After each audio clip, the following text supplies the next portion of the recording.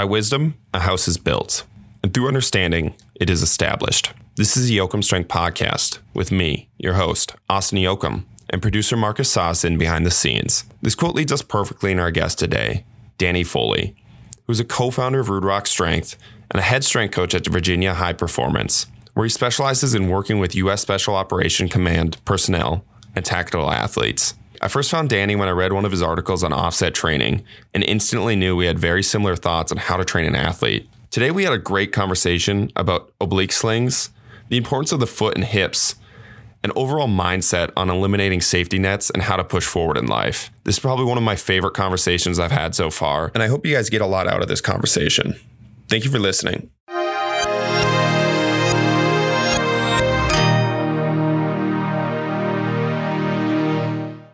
Well, Danny, welcome to the podcast. I'm super excited to have you on. Absolutely, man. Thank you for having me. Do you want to tell the listeners a little bit about yourself, how you got kind of into the world of sports performance and other passions and facts about you? Yeah, man. So I'm the head strength coach at Virginia High Performance. We're located in Virginia Beach, Virginia. Coming up on my 5th year now, and we work predominantly with a tactical population, most of those being special forces, spec ops. The only reason I mention that even is just to kind of provide some context on where I'm coming from with, some of my training philosophies and some of the applications and whatnot. But, it's a great group to work with. Really, the challenging aspect of it has just been to better understand the injuries and kind of how to get them from that injured state to a less injured state. On top of that, man, my wife and I, Nicole, we've started up our own little personal professional site, Rude Rock Strength and Conditioning, about a year ago, which is exclusively a remote thing or an online thing. And we've been doing pretty well with that, working with people from all over the country and really interact actually all over the world, really, and just kind of getting our content out there, articles and ebooks and stuff like that, and doing some remote coaching through there. Yeah, prior to VHP, I kind of took the traditional path, did my undergrad, my master's at Old Dominion, and then kind of got into personal training to start. Worked at a couple of commercial gyms and a couple of private sector gyms as a personal trainer. And one thing led to another, and it kind of found me at VHP. So when you were in school, what made you really want to go into the private sector over the collegiate sector? Honestly, man, I didn't have a clue what I was doing. Okay. My undergrad, I really, really didn't. I originally went to Virginia Wesleyan College, a small D3 school here in Virginia Beach, to play basketball. And when I showed up there to play basketball, I was pretty much like, yeah, this isn't going to work for school purposes. And man, I take my hat off to all those D3, D2 athletes, because you really make a sacrifice, for your sport being there sometimes. But for me, it just didn't work out. And for the first time in my life, I put academics over athletics and jumped ship over to ODU. But I struggled mightily through my undergrad, and it was really just I was really good at weightlifting. And when I was playing basketball still, the strength coach there took an interest in me. He was like, "Hey man, I know so-and-so over at ODU. You should tap into this and kind of get into this exercise science thing." I was like, all right, cool. I like to lift. So early on, I didn't have a clue. I was just kind of feeling my way out and moving along. And then I met my wife in 2014, and she really put a lot of things in motion for me, man. She really helped me to kind of get back into school and finish out some stuff that I had left over, and then got me into a master's program. And that was when I kind of started to figure things out, and ended up, I actually just reached out to VHP via email. And wasn't happy with where I was at the time, and figured I wanted a little more, and just sent an email like, "Hey, I love what you guys do. If you have any openings coming up, please let me know." And they basically just shot me back an email and said, "We can't promise anything. We don't have anything guaranteed, but you're more than welcome to come here and be a fly on the wall." And once I got that green light, I knew I was just going to pester them until they didn't let me out. And then that's when things started to shape form. So, yeah, man, we worked with. We started out working with like aspiring college athletes and team sports and club sports and everything. And then pretty much kind of overnight just switched gears. And it was, we had this military program in place, and it's been that ever since. Gotcha. What was that switch like for you when you made the switch from the athletes to the military side? It was a little bit unnerving at first. And the owner of our gym is a long time, military member himself, veteran. And, so I knew that there was a patriotic and a tactical presence at VHP, but at the time I was hell bent on, I'm going to work with athletes because that's what I want to work with. So yeah, the way it ended up working out, it was really good that I didn't know what I was getting into beforehand, because it didn't give me a chance to have any kind of preconceived notions or expectations for anything. And when the transition kind of occurred, it was just like, all right, I'm just going to work, and now I'm just working with this population. So I think it really worked well for me that way. So the population that you're working with, are they active military members or are they people coming off? So we actually work with both. We have an active duty and a veteran. But it's all, I'm really, really fortunate, man. I can't share too much about the ins and outs of the program, but the gist of it is it's a concentrated program, and it's basically a microdose. So we're getting, guys and girls for about 4 to 6 weeks, and it's not only training, but we have a host of external modalities. They're getting diagnostic reports from various modalities. And there's a nutrition plan in place. So I'm getting literally the optimal situation to work with athletes where everything is accounted for, everything is controlled. And they're, with this tactical population, man, it's so easy. They're just so driven. They're so ambitious, and they're really interested in what you're doing. They ask great questions. So for me, man, it's as easy as could be.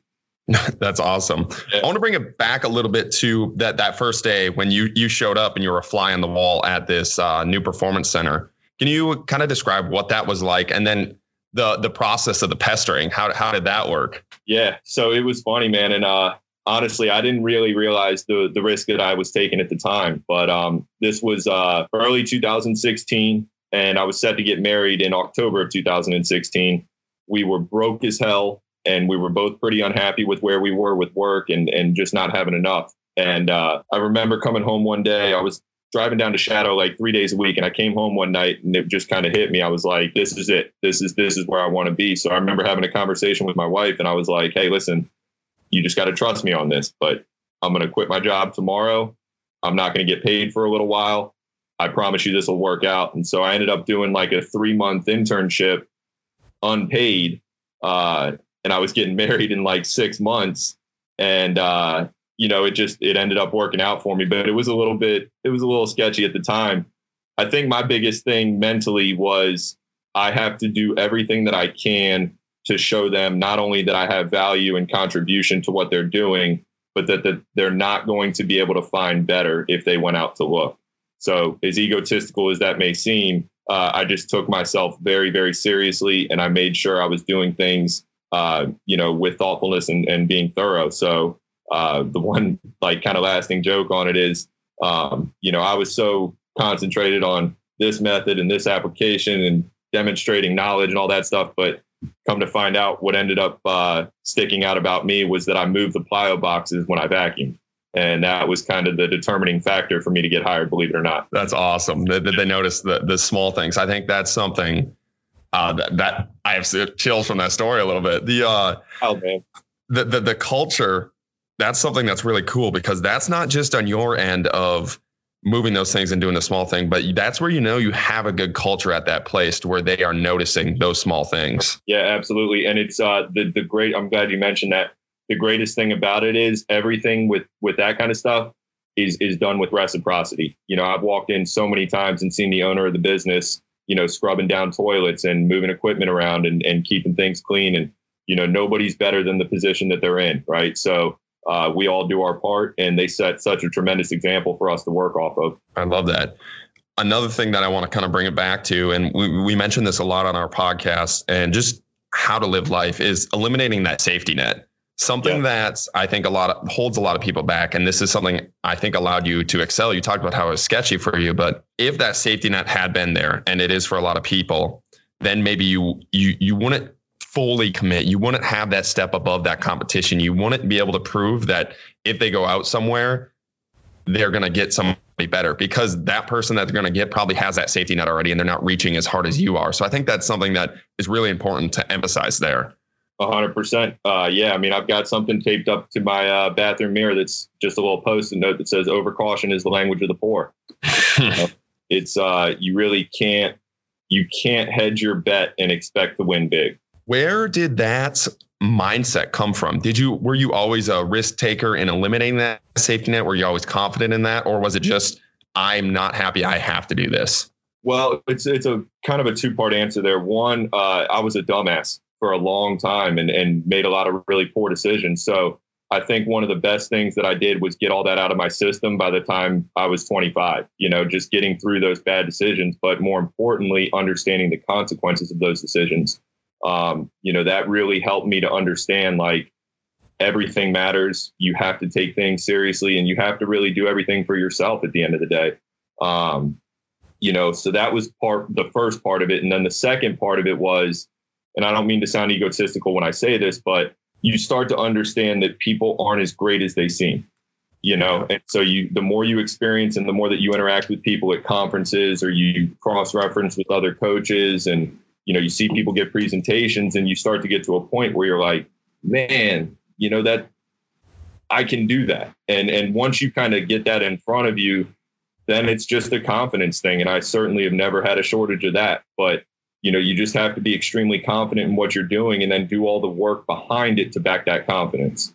I love that point. I have been talking to a lot of people recently about that, is this podcast and conferences that I've been going to. And again, I don't think it's an ego thing at all, but meeting almost your superhero. You meet this person you've been looking up to for the long time, and you talk to them and you realize they're human. And this is, I listened to a Joe Rogan podcast yesterday, and he was talking about the same thing. He's like, every single person on this planet is a human. And you have to realize that, because otherwise you get stuck in the mindset of, you can never do that. You can never reach that point. You can never get to that mountaintop because that person's special. But when you break it down and you start to meet these super successful people, you start to realize they probably started where you started. Sure. Yeah.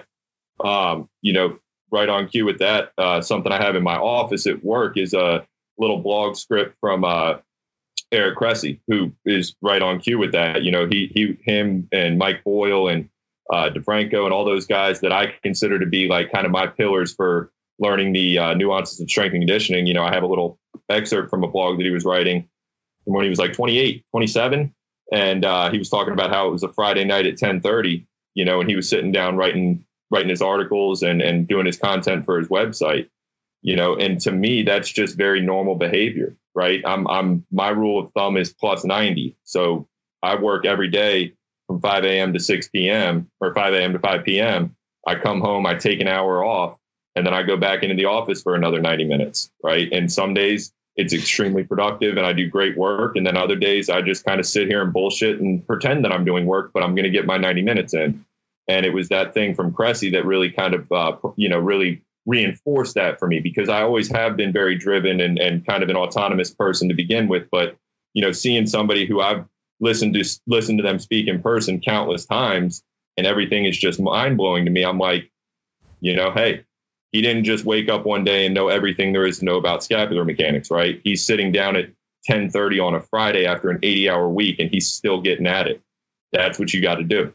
I love that point. The plus 9. So the more I interview successful people, the more I interview coaches that I look up to, the more I get the same answers of the consistent work and then the growth mindset of, you have to be open, you have to be looking for new things. Plus 90, our company's mantra is keep chopping wood. That's what we continue to tell people is it's not that huge change. It's that small thing you do repeatedly every single day that adds up. And again, that plus 90, even if you're not developing the greatest new ebook, that hip ebook, you're just sitting there and continuing that constant work. All of that time adds up eventually to get you to where you want to go, and you're moving forward. Absolutely. And that was the critical part for me, because I have a tendency of like perfectionism and extremism and stuff like that. And that's been a very challenging part for me, is kind of working back from that. Like, dude, not everything needs to be perfect. Not everything needs to be done in completion every time you sit down, but it's the ritual or the practicing of, it doesn't matter how you feel. It doesn't matter what else is going on. 90 minutes, you're going to sit down and do something, So doing something, it's, what is it? 1 is greater than 0 is always a great quote to live by too, right? Like, if you do something, it is better than nothing most of the time. Yeah. And it's more that mindset and consistently making sure you do it. So then when you are in that flow state, or you are ready. So one of our football coaches here, one of his biggest things is opportunity loss is never regained. So what I think one of that 90 minutes is doing, it's making sure you are ready for that opportunity when it presents itself. And it won't present itself every single day. That big thing is not going to present itself. That flow state is not going to present itself, but you are sure going to be ready when it does present itself. And I live by a similar one. Luck is where opportunity meets preparation. And I just focus on that preparation part. So I'm going to be ready to roll whenever the call comes, Yeah, that's, I love that. So we kind of naturally got to this point, and I think we have very similar mindset, so we could geek out about this.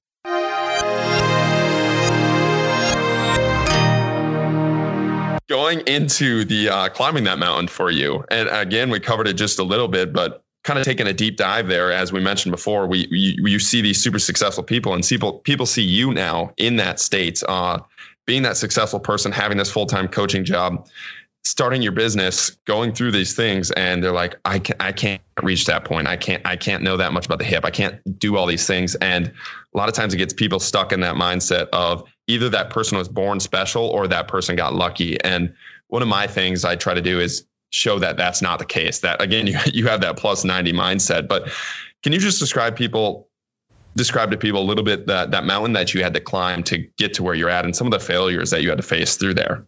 Sure, man. So I don't want to sound cliche in saying this, but I think I'm very much still climbing that mountain. In a relative sense, I've definitely covered a lot of ground in the last couple of years, but trying to keep this as concise and clear as I can. I was kicked out of school in my undergrad. I had accumulated over 140 credits, but was not eligible to graduate because I still had 2 chemistries left, plus a couple other classes that were mandatory for me to graduate. I was like $110,000 in the hole on student loan debt. And I was kicked out for academic ineligibility. So I was at like a 1.8 GPA or something like that. And, I kind of was, most of my problems were certainly self-infused, so there's nobody to look at but me. But once I kind of got through the deepest part of the shit there, I turned a corner in 2013. And that was when I applied to 44 places. I will always remember that number. And I got a call back from 2 places. And I'm talking like Best Buy, Radio Shack. I got 2 calls back. And one of them was One Life, and one of them was some private yoga studio to do something or other. And I ended up getting the job at One Life, no certification, and didn't have a car to get to the interview. I had to have somebody take me there. And I came home, and I was so excited about actually having a job. I had just gotten evicted from an apartment. I was like, all right, at least we can, rebuild from here. And I remember being excited for a real short period of time and then just being extremely embarrassed after. And I was just kind of sitting there with myself and my dog. And I was like, look, man, I don't really know how we fell this quick or how we got to where we are this rapidly, but you're going to do in 10 years what it takes most 25 to achieve. And I had nothing to base that on. I had nothing to I really had no resources or anything to kind of build from, but I just latched onto that idea that in 10 years, I was going to do what it takes most 25 to do. And I kind of just put blinders on, man. I ruined a lot of friendships. I ruined a lot of relationships. It did not come without a cost, but it was what I wanted to do. So I got very comfortable being isolated, and I just got very comfortable, really investing all of my free time into all this stuff. So to fast track through the rest of that, things kind of like picked up from there. And again, my wife was such a fundamental help for me to kind of just be a better person and get my shit together. But, I think once I got to VHP, that was when I first felt like I was settled. And I was like, okay, I'm going to be here. I have consistency. I have something I can rely on. Now let's invest in this. And then that was when I think things went from being just kind of like wildly energetic and just going and going and going to, okay, now we're going to start to refine the wheel a little bit. Now we're going to figure out, how we're going to go about this, that, and the other. But now moving forward, the VHP is just where I'm at now. And, the plan, big picture is I'll be working my way to the NFL. So now it's just taking everything that I'm doing at VHP and thinking about how that's going to be applicable for where I'm going to be in a couple of years, and just trying to extract as much knowledge as I can from where I am now, being around a great staff and being around a lot of great people, a lot of high achievers, and just trying to take. That's awesome. I want to bring it back a little bit to that day you woke up and you were embarrassed and you made the decision to make that change in your life, what were kind of the first steps in that? What's something that somebody that is in a similar situation right now that you could offer to them to make that next step for them? Yeah, man. You never have more to lose than you do gain. You always have more to gain than you have to lose. And I think that was taking the governor off for me. So at the time, I was, like I said, I'd, just gotten evicted. So I didn't have a Wi-Fi, I didn't have access to the internet. I didn't have, any kind of money to do anything. I didn't have any friends or family in the area, but I had a pen and a notebook. So I just started to profusely write and, kind of everything from like, introspective reflection to, pseudo just kind of poetry type writing. And then that veered into more technical writing and all of the stuff that I'm doing now. But really, it was just honing in on what I had and what I had access to and utilizing that and really not thinking about anything else, not thinking about what I didn't have access to or what I couldn't do because it didn't matter. You controlled the controllables. Control the controllables. Absolutely. So going forward, when you we make that journey sound like you made the switch and then everything's just fine. I'm assuming there was parts in there where you made the switch and you might have been like, is this the right step? Or maybe it doesn't feel like the momentum's building up as fast as I really want it. What were some of the things that you did mindset wise to push yourself through some of those barriers when you went through some of those tough times? Yeah. I don't know that I ever thought about it much, to be honest with you. I just understood that, it's not a linear path pretty early on. And I understood that there's going to be undulations to it. Mm-hmm. The difficult, if I can kind of veer off of that a little bit, the difficult part for me was actually trying to figure out how to slow down and settle down and kind of, focus in and, in addition, being a good husband, being a good son and a brother and a friend and a person, because it pisses a lot of people off when you really just cut everything off for yourself and just focus on you. So really the difficult part was repairing a lot of damaged relationships, improving my, receptiveness to communication and, talking more with people out of genuine interest and less out of need. And just kind of, trying to figure out who I was as a person and less as a coach. That was really the challenging aspect for me. And, the getting punched in the face and, getting kicked when you're down, no matter what point of life you're in or where you are or what you do, that's just going to happen. You're going to get run over sometimes. But you just got to take it in stride, man. It's not anything that you've done a lot of the times. And it's usually never anything that's permanent, right? You can usually influence it. And as long as I can influence it, I have no problem with it. Oh, I love that. I might take this a little bit different of a route that I've taken it before. And this is more selfishly, but you talked about how you had to cut everything off to push yourself forward and go forward. I had a very similar experience in college where I was doing that with my sports. So trying to cut all the distractions, cut all the people. And like you said, when you do that, you become super successful, or you start to make the journey, you start to grow that momentum, and you come super specific in what you want to do and going forward in that realm. What I struggle with my athletes is I see somebody that has that. I talk about it with a lot of people on the podcast, but those inner demons that are pushing them towards that. One of the quotes that I love is, super successful people are running from something as fast as they're running to something. But how, as coaches, can we get an athlete that is that driven and they have that focus to realize there's also time to open up and become a better person without losing that little bit of the edge that they feel like they have? Yeah. So I think that one thing that helped me a lot with that is that quote, the way you do one thing is the way you do everything. Right. Of course, there are limitations to that when you take it too literally. But, I've had a couple of athletes where I've kind of put the onus on them. Like, they bring up something like a relationship issue or a problem with their parents or anything along those lines. And, I'll just ask them, what do you do when you have a problem with your head coach? And, they kind of usually takes them back a step and they're like, well, I usually just, try to, get my point across, and then I hear them, and then we usually, wipe it off and we're good from there. And I ask them why. And they're like, well, because it's my coach. And what I'm getting at is you're responsive to people that you have respect for, or that have single determination of your outcome moving forward, right? And that's usually how it is. Like, we either genuinely care about somebody, or somebody has something that we need, so we become complicit from there. So I think just looking at it from that lens of like, okay, what do I take important? What do I feel is, somebody who I respect, and who do I feel complicit to? And then what are those traits? What are those intangibles? Well, it's, being receptive. It's being an active listener. It's following through when you say you're going to do something. And if you take those isolated traits and you apply them to your friendships, your relationships, your marriage, your parents, all of a sudden it's a totally different context, Yeah, for sure.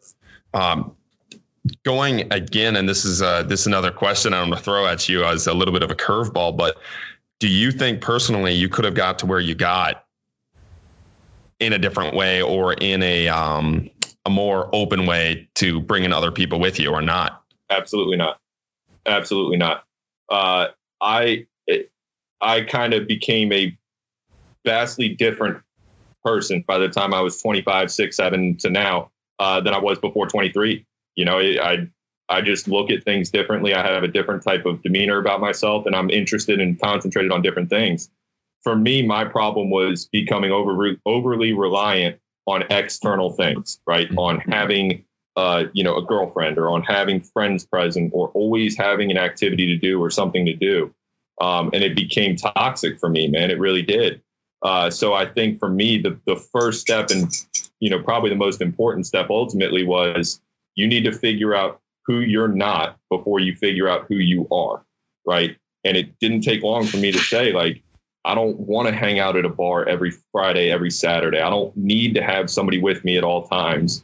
I don't need to make an impression every time I talk to somebody. And so it allowed me to, I guess, in a way, become much more comfortable in my own skin. And it just became, hey, this is who I am. Here it is. This is what I'm about. And I'm not going to change a lot about myself, regardless of what the situation is or who it is, and that's actually kind of one of the first things I told my wife, like, hey, I do this, this, and this is the way I do this. Take it or leave it, and she's just been, she's been as awesome as could be the whole ride through. But yeah, you really need to focus on who you're not before you focus on who you are. And that'll help to at least provide some clarity for the next step. I love that. Our head football coach here, that's the first thing he brings up in the recruiting talks is he brings up, this is who I'm not as a head coach. This is who I am. And he's like, I'm not patient. I'm not these things, but I have this skill set, but I'm not this. And his whole mindset behind that is, I only have enough energy and time to be one person. I can't continue to spread myself out and still push forward and be successful. So I think that's awesome. And then another thing that it does for you is it starts to bring people into your life that are really going to be about who you are. 100%. I think that's where a lot of people struggle, is they want to bring a lot of people into their life, but it's they're this person with this person, they're this person, this face with a different group of people. And then it's not really pushing them forward in who they actually want to become. For sure. And, the easiest way to demonstrate that is you look at relationships, right? And especially like that 18 to 25 range. And, you'll see guys that'll, be dating girls, and they'll say things like, oh my man, she's so out of my league. I did great on this one, and blah, blah, blah. And, when you think about that kind of a mindset, you're placing inferiority on yourself, right? And so what you're doing is you're going to change all of the idiosyncrasies and the little things about you to try to meet what you think somebody else wants you to be. And that's never the case, right? It's, what attracted that person to you to begin with? Well, exactly who you are and what you're about. So when you establish something, whether it's a relationship, friendship, marriage, or a new position professionally, right? Whatever you did, whoever you were, is what got you to that opportunity. So why change it to try to meet what you think somebody else wants? You need to fully invest in who you are and just fully be who you are. Boom. This is the start of this podcast has probably been the most I've geeked out about this mindset stuff, and somebody that has really shared a lot of the views that I share. I feel like I'm going to transition to more of the sports performance stuff, but I feel like we could be here a couple hours just talking about this mindset stuff.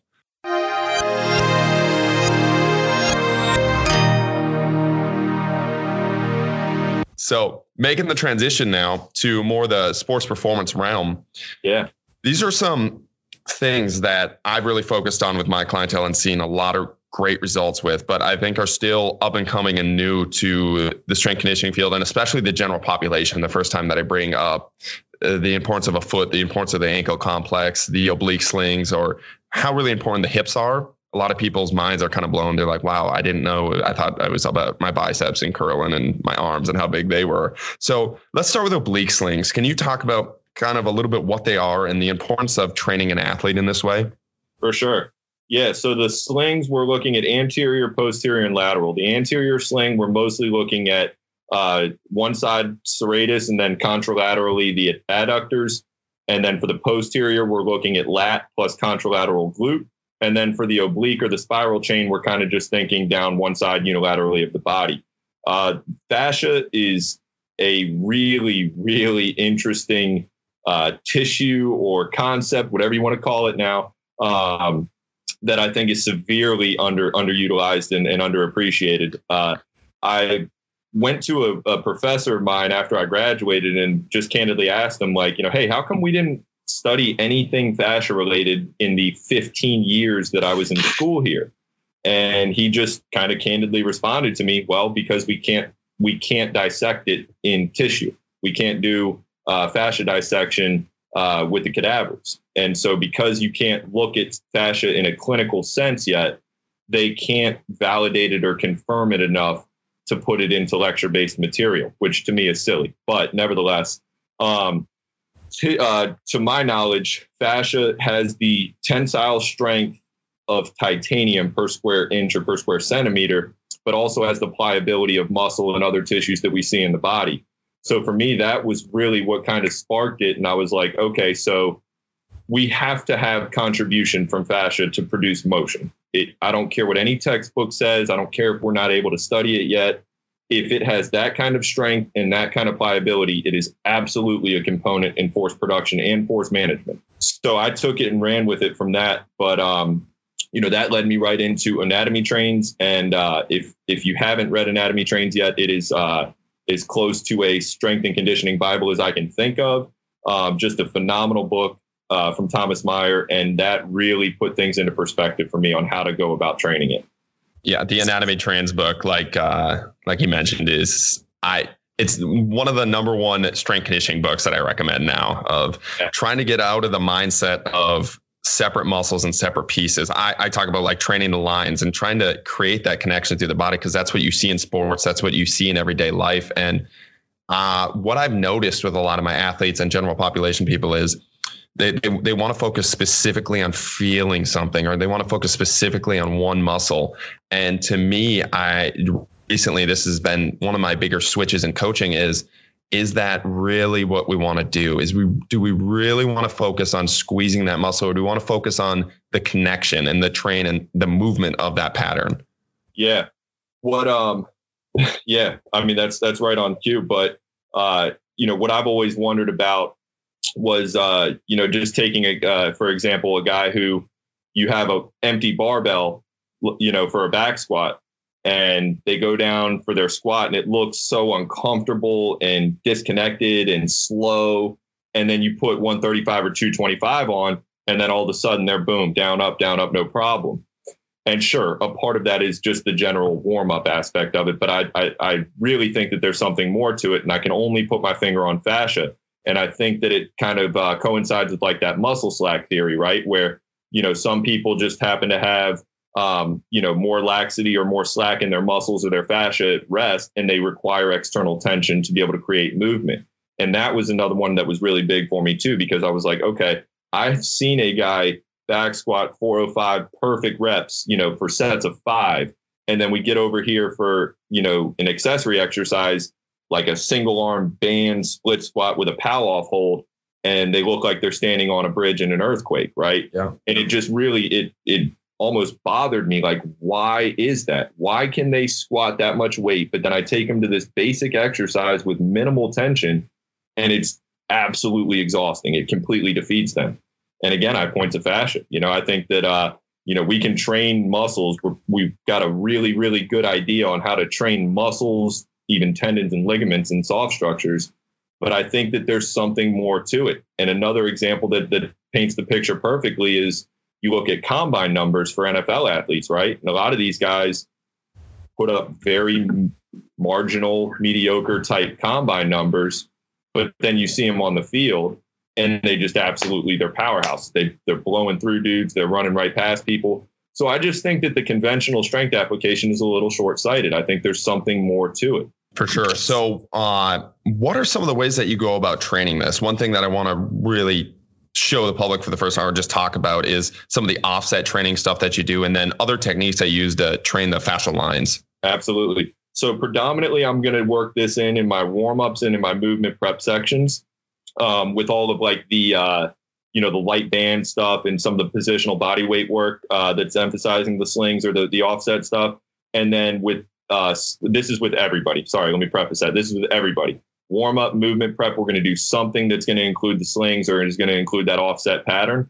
And then with the accessory work, we're going to, again, sample a couple of things here and there that are, predominantly focused on the fascia and the slings. With people that have more specificity, let me give you two examples here. Okay, here's an easy example. So I had a guy who was a cancer survivor, and he had some kind of really, really strange, like thoracic wall cancer that was brutal. But they ended up having to crack his sternum, fracture his sternum, to cut his lat, his pec, some of his serratus, 30% of one of his diaphragm, and his entire rectus sheath, right, to get to where they needed to go. And so when he had gotten to me, his belly button had been shifted over to above his ASIS. I mean, exactly over top of his hip crest. And this was a huge momentum builder for me, but it was the point that I had gotten to where I was like, okay, we're really going to see what this sling stuff is about. So for 4 weeks, we emphasized explicitly unilateral movement. So we did zero bilateral movement. A lot of, the conventional stuff, RDL, split squat, overhead press, all that stuff. But then we took a tremendous amount of emphasis on doing things like a, bear crawl with an offset band or a plank walk with an offset band, doing overhead split squats with a single arm offset band, and just really hammering that shoulder to hip pattern and just kind of see what happens. And man, I'll tell you what, yeah, we didn't get all the way back to his midline, but it brought that thing way back in, almost back to the midline. I guess, maybe a couple of inches. And that was when I was thoroughly convinced, like, okay, there is something to this. And I really just took it and ran from there. That's awesome. I geek out about a lot of this stuff because of the results that we're seeing so far. And this is where I really would like I have a researcher at St. Thomas at the college that I work at that is really into strength conditioning. And I'm trying to get him to run a study on a little bit of the fascial trains and these type of things. But I'm really excited to see if they're able to actually do it. But in the meantime, and this is where I struggle is I don't think we can always rely upon what the research is telling us. Right. Or not telling us if it's not there. If we're seeing results that are showing benefits to our athletes that put money and belief into us that get these results. Yeah. So Charles Poliquin said it best, right? If I waited for research to confirm everything I'm doing with my athletes, I never would have coached an Olympic athlete, right? I mean, it's you have to at some point be able to rely on intuition and logical thinking and being able to implement things that you think or know have evidence, have practical evidence. And man, there's so much limitation to a lot of the academic research. So right on cue, I actually, I reached out to a couple of people at ODU and some other schools about doing an offset study and about doing a vector-based study, and got pretty swiftly denied from everybody. And I sat back and thought about it, and I was like, well, this whole concept of fascia and offset training and, vector training and whatnot kind of takes a shit on Newtonian physics. So it's going to be difficult to get a biomechanist to jump on board with that study if we're going to come at Newtonian physics, Yeah, and it's going to force them to all buy new textbooks too. So I'm not holding my breath. Gotcha. So I want to transition a little bit to a little fetish of mine and go to the feet. And we have a little thing rolling. I keep calling it ankle porn, but just talking about the importance of the foot and the ankle complex. And I think it ties into the sling and the connection of the fascia throughout the entire body. But can you talk about what you see the importance of the foot? You talk a little bit about barefoot training and some of the things that listeners could be doing to help them. Yeah, for sure. So I definitely can't speak on anything about the foot without giving credit to my man Vernon Griffith, the director of Virginia High Performance. He was the one that really put this into perspective for me, kind of over the last 2 years or so. But it's literally the base of everything, right? So if you ever work with an athlete who has an acute injury at the ankle or the foot or the Achilles tendon, you'll immediately see there's nothing that compromises training more than a foot injury. Yeah. You can't do anything standing, right? You have to modify everything to where that foot is not implicated. And it gets really challenging, and I work with some challenging cases, but man, the Achilles and the ankle injuries and the foot injuries are by far the most confounding. To follow up with that, back to our book, Anatomy Trains, there's a beautiful image, and it's like one of the first pictures that they have in there in the first chapter of the fascia line that runs from the big toe all the way to the tongue. That's one piece of tissue from your toe to your tongue, which, again, for me, at least, you like to nerd out. I like to nerd out too, man. Like that was a wild picture to come across. That really, really made an impression on me. So anyhow, I think that having that in the forefront of, okay, literally everything is connected and the foot is the base. It's the primary contact point from the ground to the rest of the body. It has to have tremendous ramification. And so what I'll do with this is, like for my assessment, I'll take a look at, the obvious things, the basics things, overpronation, oversupination.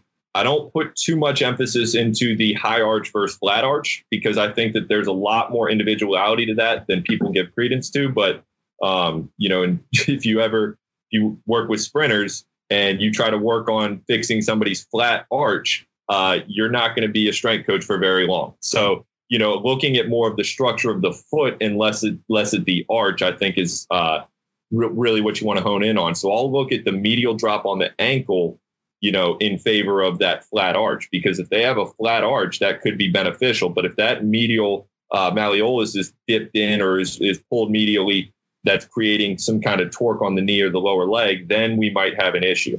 So looking at those for my assessment points, and also too, we want to look at, ability for big toe extension and flexion as well, because that has its ramifications. Just getting an idea of where they are when they see us first, right? And then how do we need to tweak or modify going forward to try to optimize that foot pattern? So I'll do probably at least 50, if not sometimes 75% of my training with my guys and girls with no shoes. I will never have anybody warm up with shoes. I think that there's a tremendous amount of value in just that kinetic feedback and that proprioceptive feedback of having, barefoot contact on the ground or the turf. And just kind of getting things to spark and wake up a little bit. And then, from there, we'll just try to incorporate as much as we can, or as much as we need to, I should say, with getting the lower leg and the foot to be pillars and to be stable and to be able to tolerate forces from a variety of different planes. For sure. This is one thing I want to go back to is you talk about when the foot is injured, there's a lot of things that you have to change. One thing I really see, and I think this is going to be coming up, and I don't think it's taken seriously enough, is a minor ankle sprain. And a lot of, especially football and basketball guys, are coming back from these ankle sprains very quickly because they're able to run on it. But what I have been seeing is the compensation that causes down the road is crazy because it's not taken care of. It's just taped up and then thrown out there to, hey, you can walk on it, you can go, which I get is part of the game. But being able to get that ankle back to a point to where it's functioning when you sprain it, it's not. And we're just trying to hide that by taping it up, and hopefully they're able to stand. But that's where you see a lot of ankle sprains turn into knee injuries, and it transitions from there. Yeah. And Man, I think, you really hit the nail on the head with, it's the nature of the beast, right? And that's something that in my world is extremely prevalent because, we don't need to look far to see what our military personnel is subjected to and some of the things that, that they have to go through and battle through. But one of them is basically masking pain and injury, right? Like you are literally suppressed or kind of pushed aside or ostracized if you complain about being hurt or this isn't right or that's not right. So with my population, it's getting them to understand that, hey, we're not removing you or regressing you from something because you're not capable or good enough. This is the one time in your life where we don't want to inflict discomfort or pain or push through, right? We want to figure out what the problem is and then apply the solution, So getting them to understand that, like, yeah, hey, only favoring your left foot every time you step and trying to keep no weight on the right foot as you're walking through your gait cycle is not good. And it's, not something that you have to do. What you have to do is take the time to fix the problem and then get back into the world, So with the ankle sprains and with what I see also a lot is plantar fasciitis, these people, these athletes, these guys and girls are all almost convinced that, like, because it's not a torn ACL, ruptured Achilles, or a slap tear, that they need to suck it up and kind of get through it. And what I've seen happen a lot of the times is plantar fasciitis that goes untreated or that isn't treated accordingly will develop into shin splints. And then shin splints that go untreated or aren't treated accordingly becomes compartment syndrome. So plantar fasciitis, mild problem, reasonably easy solution to apply. But then when you get to compartment syndrome, I mean, that can shut it down for a year, Yeah. So it's really just trying to, educate them on understanding that, hey, the foot is an extremely important part of your body. And, things like turf toe, plantar fasciitis, ankle sprains, like these are as serious of injuries as anywhere else, and they need to be addressed accordingly. So turf toe, selfishly, I want to dive in a little bit. If you have anything here, we have a lot of big guys struggle with turf toe on the football team. We've been doing a lot of toe manipulation this past year that they have said has helped. Have you done anything else for turf toe to try and fix that issue or just try to prevent it? Dorsiflexion. Yeah. Okay. Dorsiflexion under load. And also too, this is kind of a general sweep here, but I do a ton of work out of the split position, and I do it because of exactly that, being able to get that big toe extension under load in a natural pattern. And for, especially for athletes that replicates that same kind of sprinting action, I think is paramount, man. I don't see too many active cases of turf toe, but we've had a couple, and I will have a little bit of extra time on just some manual therapy down there and trying to get that toe to glide as it should, and getting a little bit better with active contact in a standing position, especially a single leg position. Because I think a part of the issues both with turf toe and with plantar fasciitis is people just fundamentally don't understand how to get and create that force or contact between the ground. So getting them into that toe splay and covering surface, and then being able to create active contraction or active gripping with all of the toes will help that foot to be stabilized, and it won't allow that big toe to overwork by itself. I think that's a part of the issue, is that the foot itself is not working collectively. So one part of it gets overworked, right? So I think that's my best way of going about preventative action. And again, in the moment, that's a really, really touch and go one, as I'm sure you're well aware of, where, man, if that turf toe gets fired up, there's not a lot you can do without irritating it, So it's kind of a sticky situation on that one. No, that's a lot of good stuff. I love that. So let's transition a little bit up the body now. And you just released this big ebook on the hips. It's like 74 pages, really in depth. It's an awesome thing. I encourage, and I'll have it in the show notes, but I encourage any of the listeners to download it. But breaking down all of the hips and how to really unlock them and use them in the correct ways. And one of the things that I love that you mentioned is the weakness versus tightness. But can you dive in a little bit about the hips and some of your biggest takeaways from it? Sure, man. Yeah. So it's funny. The reason I actually ended up putting that together was, my dad, who's an avid, exercise enthusiast, or whatever you want to call it. He hit me up back in like October and was like, hey, man, I've had this adductor thing going on for like 6 months now. It just won't go away. And it's like, man, this is literally what I do for a living. Like, I take people who are injured and help them to be less injured. So why my dad is having problems for over a year is a problem with me. So put together a little program for him and sent it down there. And then I was looking at it and I was like, you know what? This is a great idea. Let's run with this. So that was actually the catalyst for me to initiate all of that. And again, it really just kind of hit me where I was like, this is literally what I'm doing on an everyday basis. I am working on people's hips because they don't have any sort of motor control. They don't have any sort of movement pliability. They don't have isolated strength and so forth. And I was like, there's a good chance that this is something that's a common problem for a lot of people. So with that, I think the most important thing with the hips is understanding that they're quite literally the transfer station of the body, right? So irrespective of population, irrespective of, what type of athlete you work with or what level they are, kinetic force transfer is kinetic force transfer. And the hips are the transfer station from lower to upper extremity. So we spend so much time on squatting, deadlifting, bench pressing, cleans, jerks, lunges, all these common exercises and movements that are all great. And there's nothing wrong with that. But we don't ever pay any particular attention to the more refined movements of the hip, and I can use two easy examples here, right? First one is flexion. Where's your hip flexion coming from?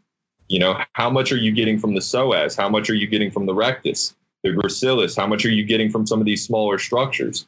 A lot of the times, and again, take, athletes that have monster squat numbers that are super powerful, and you put a mini band around their feet and have them do a single leg stork or hip flexion, and they're sweating bullets, man. Like it is truly taxing for them.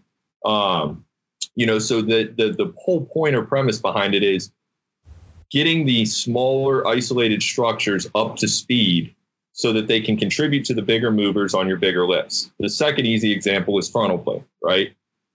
I don't want to be overly generalized or overzealous in saying this, but I would say that about 3/4 of the athletes that I see, about 75%, have absolutely no frontal plane strength at all, right? And we always start, one of the exercises we always start with is those mini band sidewalks, those side steps, and those will absolutely tear people up, So again, thinking about the same premises, those smaller lateral hip muscles, the adductors, the glute med, glute min, all of those smaller frontal plane muscles, all of those contribute to the quads, the hamstrings, the psoas, and they improve sagittal plane action. So I think that we're at a great point in strength and conditioning and performance training where, Instagram, Twitter, all these things are phenomenal. And we're seeing all these great things being shared.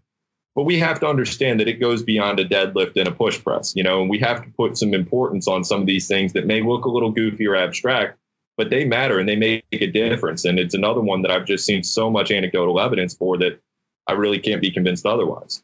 Yeah, I think that goes back to our talk about how the body it's all connected. And if you have a weak point in there, this is another point that I love talking about is the body's going to survive. Like that's its goal. So it'll move. It'll keep doing these things. And maybe it's not the optimal way. Maybe it's not the best firing pattern, but it'll do it until it breaks. Yeah. Until it breaks or until your performance drops, until you have these things. And it's because you have a weak link in the system. You have that little break. And but that's where you see a lot of like, oh, I deadlift and I deadlift a ton of weight and I never do these things. And I have all these, but you don't know, like eventually that spot is going to get exposed.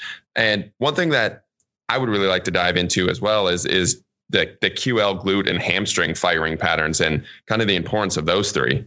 Yeah, so that was something I was introduced to through Cal Dietz. Now is at Texas University, but he was really big on that a few years back with his book, and I was at a workshop with him, and so I got a lot of this stuff in person, so it really, really registered for me. But that glute hamstring contralateral QL firing pattern is again something else that is just disrupted or I guess just generally weak in a lot of people that I'm assessing.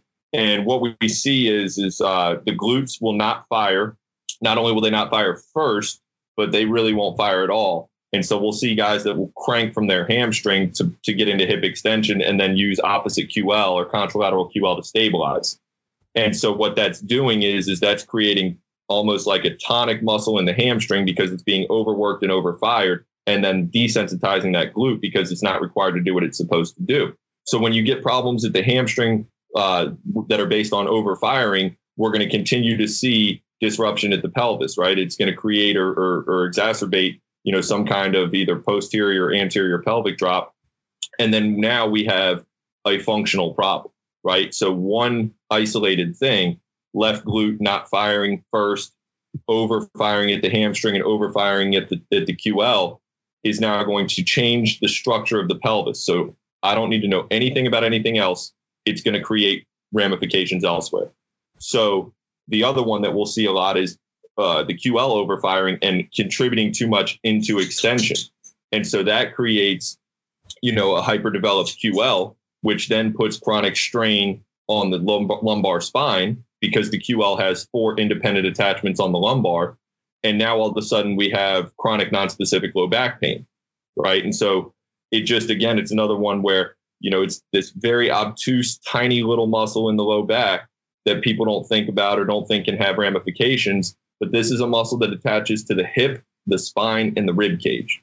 So you can't tell me that that's not going to cause problems if it's not trained appropriately or accordingly, Yeah. And like you said, it's that smaller muscle. And you put it in a really nice way in the ebook, but this small muscle, if we're not firing the correct way or activated the right way, is taking the load of what the big muscles are supposed to do. Yeah. And then that will cause problems for the erectors, for trunk extension, right? Or just in general for lumbar stabilization. And it can also cause problems pulling posteriorly on the rib cage. And so then that's when we'll see that like scissor posture, right? Where people's rib cages on the front side is flared up and the hips are insignificant or egregious pelvic tilt. And, we wouldn't think, oh man, that's got to be something from the QL. QL's got to be, off or anything like that, right? Because we're so visually oriented. But, I've just seen way too much from getting the QL right, getting it toned down and not contribute excessively in extension, and then getting rid of that kind of excessive pull on the spine or the ribs. And then all of a sudden, anterior core strength is now improved and we're out of a lordotic pattern and we can stabilize unilaterally during a gait or a sprint cycle, right? And I don't mean to make it sound like this is, snake oil, like you do a couple QL exercises and all of a sudden you're a stud athlete. But for a lot of people, it is a culprit, and it is something that I would suggest should be assessed in most athletes. For sure. Yeah. So last part of the hips here. There's a ton of listeners right now that probably feel like they have tight hips or a tight lower back. What are some quick takeaways or things that they can do today or stop doing to hopefully improve these? Yeah. Again, I don't want to be overly generalized here, but I would be willing to bet that your hips aren't tight; they're weak. And if there's something that you should probably stop doing, it's stretching excessively. I'll use the hamstrings as the example on this. The most common hamstring exercises that we see are all eccentric lengthening, RDLs, hinges, good mornings. And for a lot of people, that's actually feeding a bad pattern, right? If we continue to eccentrically lengthen the hamstrings for somebody who has anterior pelvic tilt, then we're feeding that problem, right? So then we think about that in the context of stretching. If I'm just, man, my hamstrings are so tight, I can't get my hamstrings to loosen up. And, you're just getting after like 15, 20 minutes of hamstring stretches a day. Again, you are feeding your problem. So for the hamstrings, I think we need to focus more on flexion-based exercises for a lot of people than lengthening. And then on the front side, tight psoas is one of the biggest buzzwords in the country or in the world right now for strength training. And it's another one where, is it really tight? Is that the problem that we're dealing with? Not to split hairs on that, but I would beg to differ and argue that it's probably a weakness. So if we continue to stretch a muscle that needs to be strengthened, then again, we're going to continue to create length where we need contractility. And even if we have people who genuinely do need to stretch out, right, that are genuinely tight, I would still say that because you're tight, there's a disruption in the cross bridges, right? There's a disruption in the resting tone of the muscle, whether it's overly tight or it's overly lengthened. we have a disruption in the resting tone. So we need to work some capacity of strength as we do stretch, irrespective of what the situation is. So don't forget about your strength work and make sure that we are isolating each of these big hip muscles and strengthening them independently before we get to collective work. I love that. Last part in this this coaching segment, I want to talk about the importance of communication that you have with your athletes. We had a strength conference yesterday at St. Thomas that we hosted, and it was really cool. The last presenter took all the points that we talked about all day. We talked about visualization, we talked about meditation, we talked about nutrition, and every single person in there was talking about all this information, but a lot of times the athletes don't follow through. A lot of times this doesn't happen. And he was saying the biggest reason for that is because you haven't got them to buy in through communication. You haven't communicated why this is so important for them to actually do it. They have the knowledge, but they're still not doing it. So there's something else missing there. So can you dive into the communication and how really important that is with your athletes and how you go about it? Yeah, so it's a little bit different for me. So I'm not working with anybody who's under 28, maybe. About 28. So my entire population is adults, which definitely changes the game in a lot of different ways. But then from there, also them being, in the military, right? My biggest challenge early on was brevity, clarity, and confidence, right? I have a tendency to sometimes get long-winded with things because I want to be thorough. Well, with this population, that attention span is down inside of 10 seconds, right? Because everything in their world is go, go, go, this. They abbreviate everything, and it's just quick, direct communication. So that was the first adjustment for me was, okay, we have a very limited amount of time to coach them through this RDL. So figure out your 3 touch points for them and use those 3 touch points, explain them to them first. And then from there, just the one word, right? So, an easy example there would be somebody who's rounding on the shoulders during an RDL. After the set, I'll pull them aside and say, hey, man, do you feel that when you're getting down into the bottom levels or bottom ranges of motion of this RDL, do you feel your shoulders kind of starting to pull forward? And they'll be like, yeah, I did notice that. Okay. So I'll put them in the position manually, and then I'll say down and back. And then the cue from there forward is just down and back, nothing more, nothing less. So the brevity for them was a big part of it. In addition to that, it's establishing trust, right? And this is a very cliche point, but again, for me, was a little bit amplified when we started working with this population because they're a confident bunch, and they've also been exposed to a lot of different things. So, for instance, coming to see me is not the first time that they've gone to an independent strength coach to work on a specific thing or, being in a program. So I need to be able to A, demonstrate that I know what the hell I'm talking about, and B, being able to demonstrate to them that, hey, this is for you. We are doing everything for you. What you want to get out of this is what we're going to focus on. Everything that you're telling me, from injury history to training preferences to this to that, I promise we're going to keep that in mind, and I'm going to abide by it. And then we're going to, make sure we communicate on everything from there. So I think what they really appreciate is the individuality of it, because everything in the military is always done for the team, for the betterment of the team, and for the betterment of the troop, and so forth.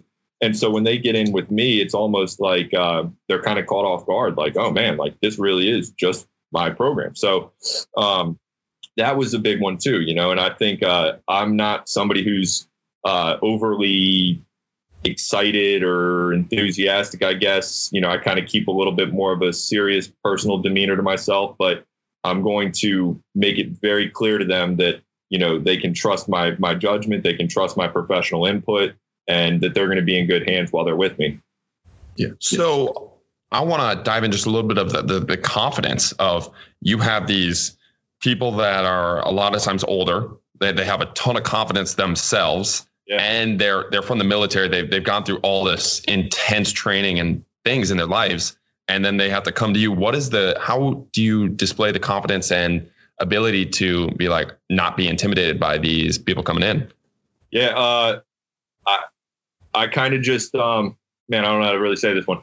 I just don't really give an opportunity for bullshit.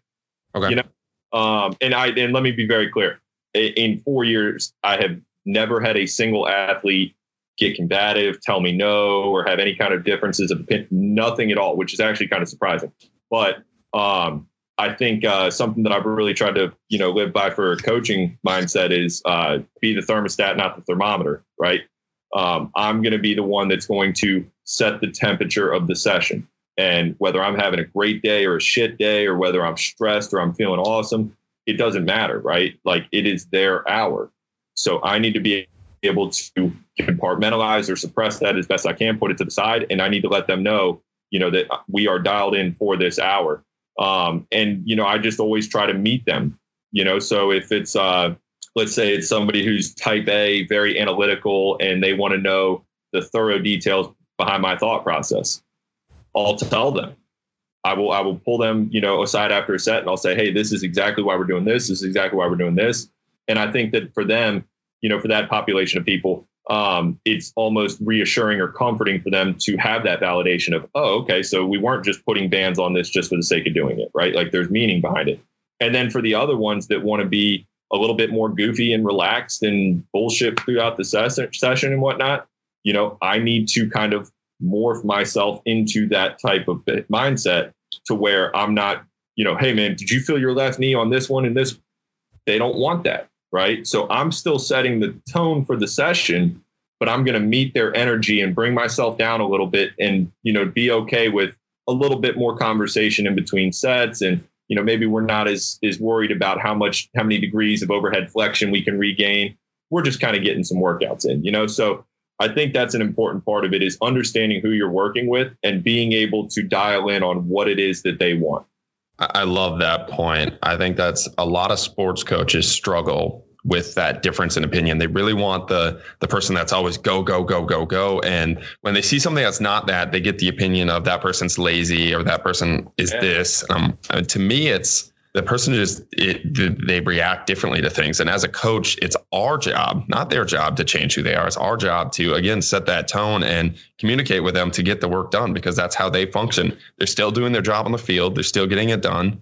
And we just got to find a way to work with them. Yeah, absolutely. One of the best examples I've seen of that recently was that video. And I wish I knew the coach who it was, but that coach who was working with the volleyball team, and they were doing their warm up before the game. I don't know if you've seen this, but he literally has this like collegiate volleyball team on the floor with the crowd, and 10 minutes to tip off, going through dances. He's dancing, and the team is mimicking whatever dance moves he's doing, and it's this kind of like eclectic and almost goofy routine.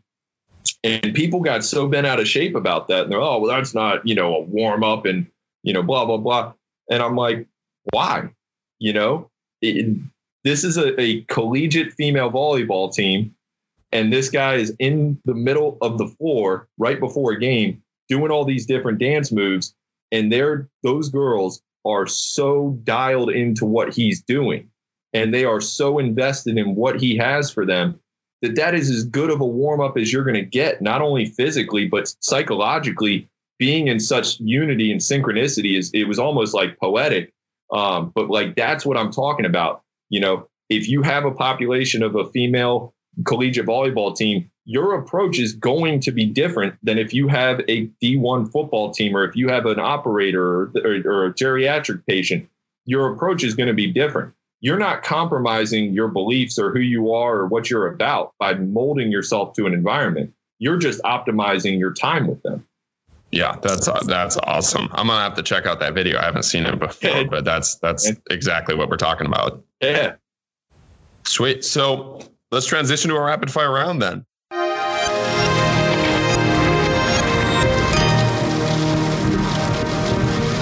These are the set questions of the podcast that we roll through. Your answers don't have to be super short, but my questions are just going to be shorter here. So let's start with favorite books. What are some books that you think the listeners can get a lot out of? So training related, Anatomy Trains, Thomas Meyer, Fascia Training, Bill Parisi. That is a phenomenal book, and it's a really easy and fun read, actually. I can't recommend that one highly enough. And then I would say Triphasic Training would probably be my number 3 strength book. For for non-training related, my favorite book of all time, no doubt about it, is Outliers, Malcolm Gladwell. And then in addition to that, Power of Habit is a really good one. That one taught me a lot about principle, whereas Outliers taught me more about being ambitious. This one kind of taught me about principle. And then something that I'm actually going back through now is The Art of Nonconformity. And if you've read that one, then you understand where this is coming from. But I've reached a point here recently where I needed to be reminded of it's okay to go off the beaten path a little bit and to kind of create your own purpose. So I'd say those are my top three. My favorite thing about this question is it's almost always people geek out more about the non-training books than the training books themselves. And this is something that I've talked to a bunch with the guest is the training books kind of give you just that foundation of knowledge, but every single other book that gives you that different view on the world is how you're going to use that knowledge in your training, in your coaching, in your life, in your business. 100%. So let's transition to our next question. Who is a guest that you think we should have on? Somebody that really could give the listeners a lot of value. All right, man, I got two for you. One of them is not going to be happy I mentioned them. But first, my man, Tim Kelly, one of our coaches at VHP. I guess I can't say this without being somewhat biased, but Tim is a former baseball player at Virginia Tech and UMBC and came on with us about 3 years ago. And he has developed this really impressive career working with like spine population and paralysis and neurological disorders and MS and things like that. And, man, is he just has some really cool stuff that he has going. And I don't want to speak too much on his behalf, but I would definitely encourage you to reach out to him. And then second, is he on the Instagram? Oh yeah. Yep. Okay. Sweet. I'll check him out. Yeah. And then my buddy, Jeremy Aspa, he is the head athletic trainer at Hampton University. And Jeremy is quite possibly the most intelligent person I've ever spoken to with regard to strength and conditioning and rehabilitative training. I mean, that guy is like borderline savant level. So he may not be happy that I mentioned it, but I'd reach out to him too, man. For sure. All right. So what's next for you? You started up, you talked about at the beginning, starting up the new business, but what's your next step and what's kind of your vision going forward? Man, so again, I don't mean to sound cliche, but my next step is tomorrow. I'm really, really concentrated on saturating every single day for what it's worth right now. And, I think if I have, I have a ton of faults, but if I could pick out probably my number one, it's, maybe being a little bit too serious sometimes and taking myself a little too seriously. But again, circling back to trying to do in 10 years what it takes most 25, I'm coming into year 8 on that. So it's almost like the final push for me. And, my wife and I are, we don't have any kids yet, but, we're getting ready to get into that part of life too. So I know that my time is going to be compromised. I know that, I'm not going to have as much freedom and ability to do whatever I want. So I'm really trying to drive the nail home now on a lot of these things and getting some things stood up for myself. But making the most of each day is definitely a big focal point. And then from there, I'm going to start trying to work my way towards the NFL and, start making that round. I think my overall goal, my overall plan is 30 and 30. So from 20 to 50, I want to coach. And then from 50 to 80, I want to teach. And then somewhere sprinkled in there in the late 40s after I get fired from my last NFL team, I want to travel the country and go back and get my PhD and, then move into the lecturing from there. That's freaking awesome. When you're on your deathbed and all this stuff is over, all of these goals are accomplished, what do you want your legacy to be? I don't know that that's for me to define. Of course I can say all the routine things like, leaving things better than I found them and setting my kids up for a very long time and, making my wife happy and things like that. But I don't know, man. I feel like that's not something for me to really determine. I'm just going to do the best I can with what I can every single day and hopefully it leads somewhere great. Focus on the present. I love it. All right. Last question. Somebody comes to you, they're in a tough spot in life, maybe where you were at a couple of years ago, and they're in this spot. What is your billboard message for that person to get out of where they're at? Yeah. So, we touched on it a little bit earlier, but something that just really, really helped me, especially being back in that time, was that you always have more to gain than you have to lose. And I think that's just really important to latch on to, especially if you're struggling, especially if you're still in your younger years of coaching. You mentioned it perfectly from the start here when we got on this, that people are scared to take chances, and they're scared to kind of leave that security net and do things autonomously because either it's against the grain or it's makes them too vulnerable. And I just think that's bullshit, man. No matter what your surroundings are or where you're at, good, bad, or otherwise, there's always more to be gained than there is to be lost. And you just have to really, really buy into yourself and understand what you're capable of and not be afraid to demonstrate that or execute it. I love that. Well, that's all the questions that we got. I'm super pumped for this podcast, super pumped for people to hear, especially the first half of it. So thank you for coming on. This was awesome. Thanks for taking the time to do this. Absolutely, man. And like I said, anytime there's anything I can do to help or, bounce ideas off of or whatnot, man, please let me know. And, hopefully we'll be able to get a chance to link up here in person one day. For sure. Thank you guys for listening. Keep chopping wood.